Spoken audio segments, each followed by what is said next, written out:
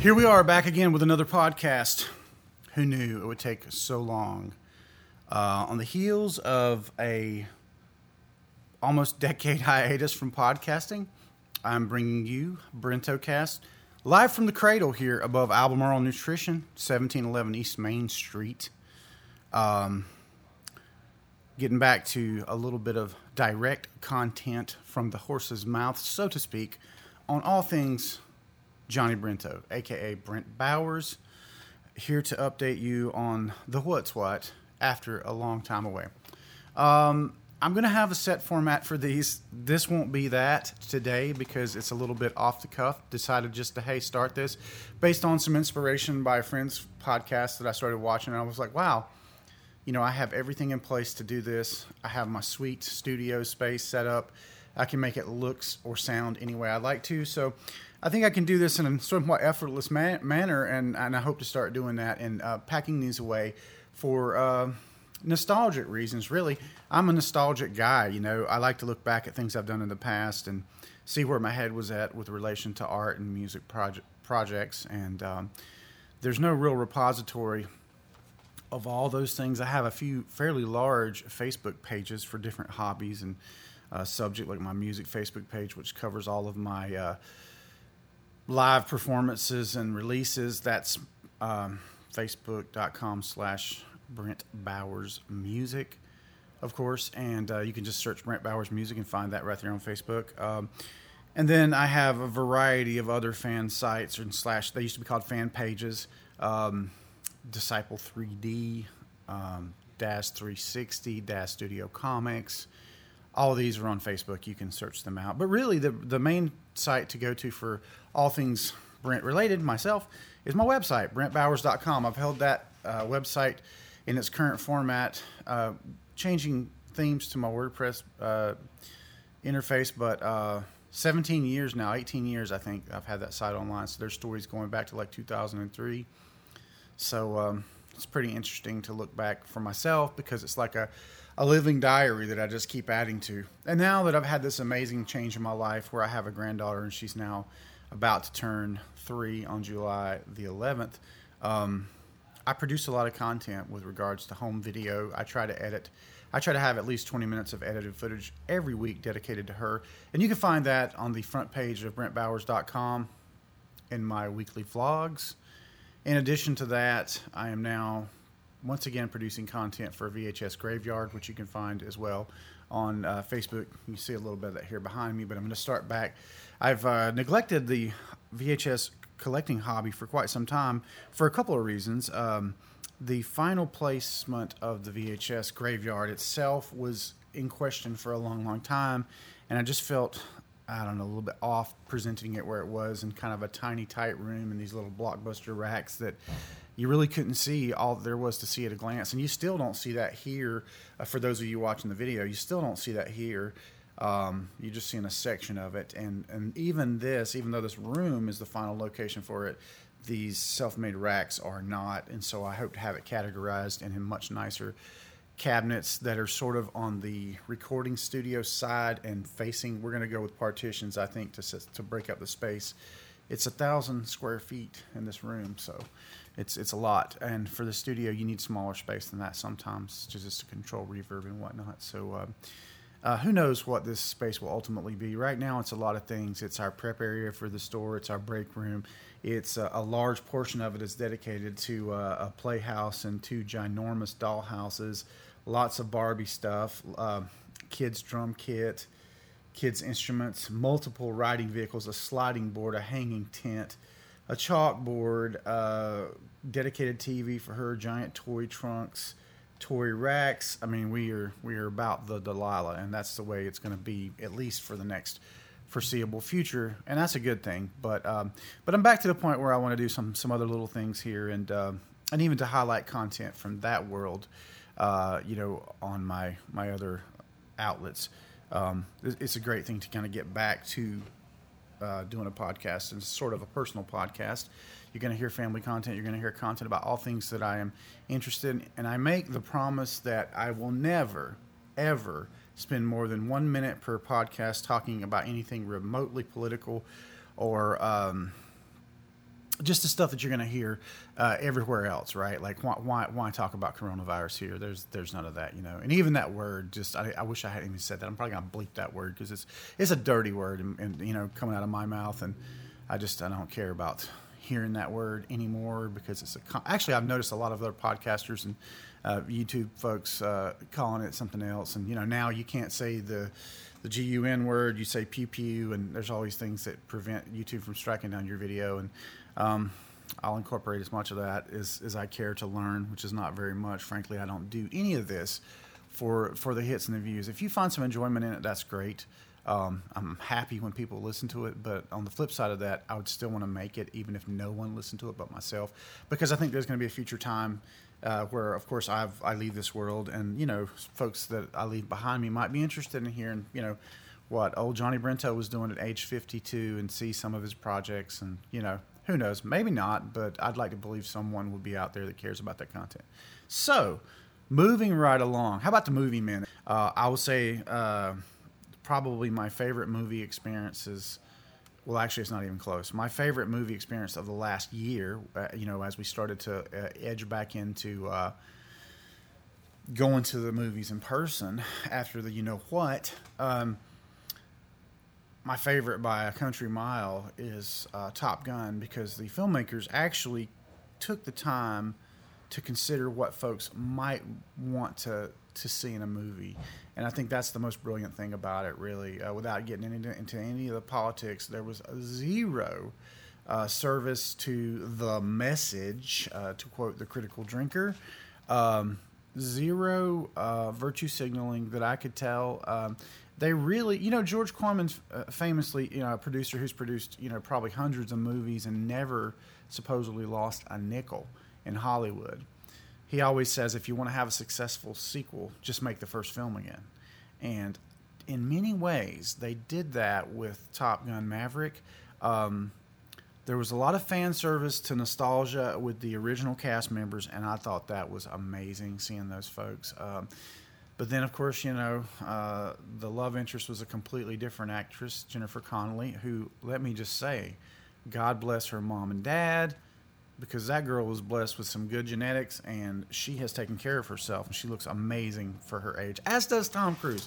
Tom Cruise, as a filmmaker, man, that guy is really, really up there with producing good projects. And the man's taking, you know, he's got a lot of means, and he's put a lot of that into keeping himself looking good. And another guy that he's like, I think 60 now, unbelievable shape for 60, can still run. But, you know, they didn't go over the top with trying to make him seem like he was 30. You know, that film was 35 years ago, the original. So the character aged along with the story, and it was age appropriate. There was a nebulous enemy that I sort of think was kind of a stand-in for Russia with the whole you know what thing, invasion of you know where, and don't want to pay that any lip service whatsoever. It was just enough to make you feel patriotic, which is something that Hollywood hopefully will catch on to. You know, are we the nicest country in the world? Maybe not, but you know, there is a such thing as truth and justice, and there's still places in the world where you can't get that, and you get a whole lot of it here, even though maybe not everybody gets it, but like there's a whole lot of it, and that's going to click off 10 seconds on the political minute. But yeah, I think that these filmmakers realize that, you know, it would be nice for a change to not, you know, see Death to America, you know, with the main, you know, hero of our show screaming how we're all terrible and, you know, deserve to be engulfed in flame and left a smoldering pile of ashes. I don't know, man. It's like, of course, I'm talking about The Boys. That program, my gosh, man, the filmmakers just went out of their way to target anyone that didn't think just like the writers and say, this is not for you, fat old white guy. Okay, whatever, dude. I mean, if I'll watch it as long as it amuses me, and the instant that it doesn't, you know, I'll forget about you guys too. I would not recommend subscribing to a particular streaming service just to watch that. If you happen to have it, it's entertaining. The visual effects are awesome, and Carl Urban is great, man. That dude is solid and everything. I've enjoyed that show to a degree, but the lip service to social justice has kind of made that you know, not the greatest show for me to watch. ding, ticked another 5 seconds off of the political minute there. So, without reservation, I saw Top Gun Maverick while on vacation at the Grand Strip Mall. It's not a strip mall. It's the Grand, something, the word Grand. At North Myrtle Beach, basically. Go to North Myrtle Beach and search for cinemas. I wish I could have told you, because it's in a big mall, and that's something in our area that you don't see anymore. I mean, wow, North Carolina used to be like the hub with some ginormous malls like Eastland Mall and these amazing structures with ice skating rinks and giant arcades in them. And I mean, there's still a little bit of that, but for the most part, there's no big box retailers anymore since Amazon. So, your Belks and your Roses and stores like that are really going out. So you don't get a chance to see these things. And that I lamented the fact, and I actually had planned to go back another day and just walk around that mall just to see that whole experience again, because a kid from growing up in the 80s and 70s and 80s, for me, that's just nostalgic gold. I love that. But the cinema down there, I believe it was maybe a Regal Cinema. It was sit back in the old lounge chairs situation, and that was a great way to watch the film. It was pre-assigned seating, which I'm not generally a big fan of, because you end up sitting with strangers. But in the case of that thing with your legs up, I mean, who cares, man? It was nice. So saw that there. Fantastic presentation, a nice little message from Tom Cruise and the filmmakers right at the beginning of it. Just saying, hey, this movie had to be seen in the theaters, and thank you for coming, and please enjoy this because we made it for you, And I thought that was a nice little add-on, and made me feel good that the effort had been made to hold this and not just release it while everything was like stream at home. And they're like, heck no, this movie has to be seen in a theater. And I would agree, man. It would not be the same experience. All the flying. Let's just talk for a second about the visuals. Very, very little CG. Now, there was some CG help, like little clouds and, of course, gunfire and things of that nature and explosions. But as far as the visuals of the planes flying, that was largely real planes. And I understand they made some special camera rigs on a plane that just got a lot of those shots. But just like in the first film, incredible aerial dogfight footage, probably the best now that there is out there. Some of the same locations ship-wise it looked like from the original. Probably wasn't the same ship, but it certainly looked like some of the same locations you would have seen around the action scenes. Of course, it involves some canyon flying and that sort of thing, which the first film didn't, which was kind of neat, neat for a different challenge. But like some extreme accuracy with munitions was exhibited, and then just a little bit of on-foot action too, which was kind of cool. And throughout the whole thing, the film doesn't take itself too seriously. I mean, it's serious subject matter. People die in the film, so that's kind of heavy, but that's kept to the bad guys in this film. Spoiler alert. So that was pretty cool. Nobody on the main team, unlike in the first film, with Goose being killed, his I guess tactical officer that does the radar stuff. I forget the name of that. That was sort of a major driver in the first film for the protagonist. But in this film, it's just someone having a near miss, which was kind of nice, because I feel like maybe the filmmakers, they wanted everything to be kind of like on a high note and to get you up there and you walk away going, man, that's how a movie's made. And that's exactly what it did. I mean, I just had such positive feelings about watching a movie in a theater again. And that's the first time for me that happened since the You-Know-What and the 2 years of You-Know-What. So, that was fun.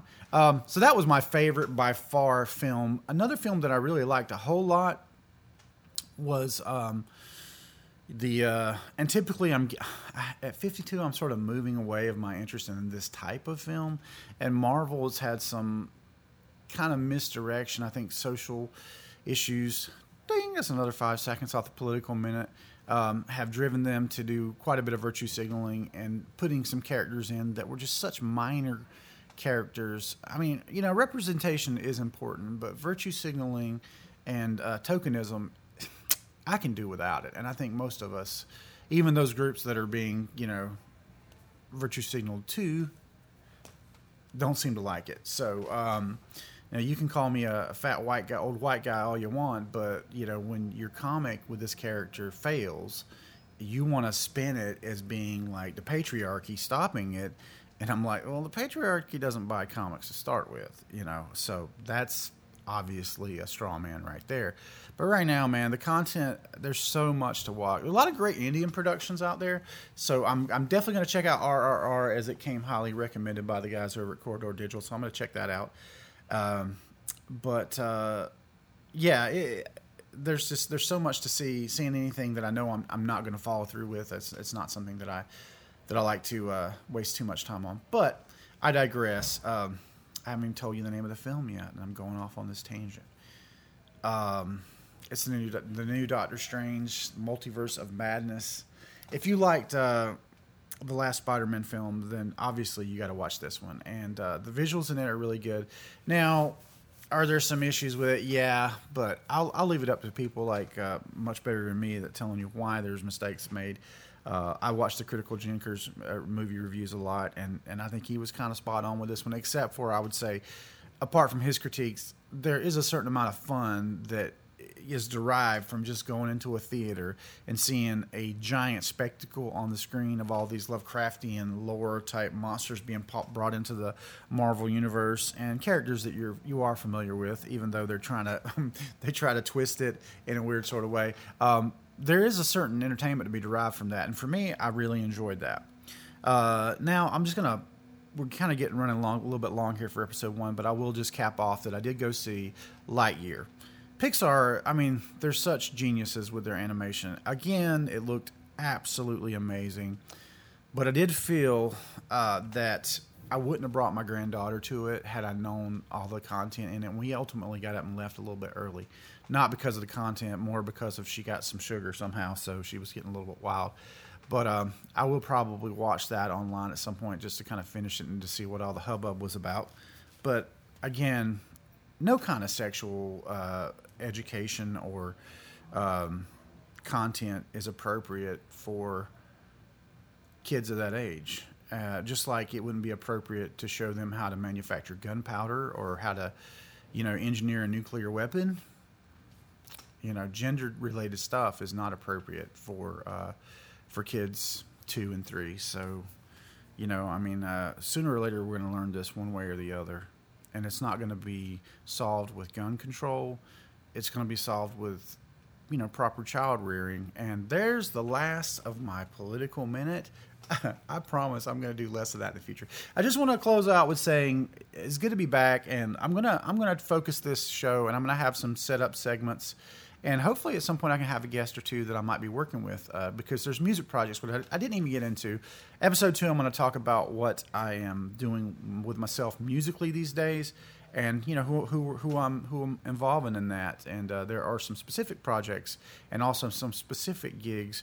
As of right now, I don't have the actual date, but I think it's the last weekend or the next to last weekend in July. We'll be back out playing live at Loafers and Legends in Baden, and I will get the specifics of that. And, obviously sharing my live performance dates will be a big thing on these shows. There'll be a segment where I update you on that. But, between now and then, if you want to check out Brent Bowers Music on Facebook, you can do so.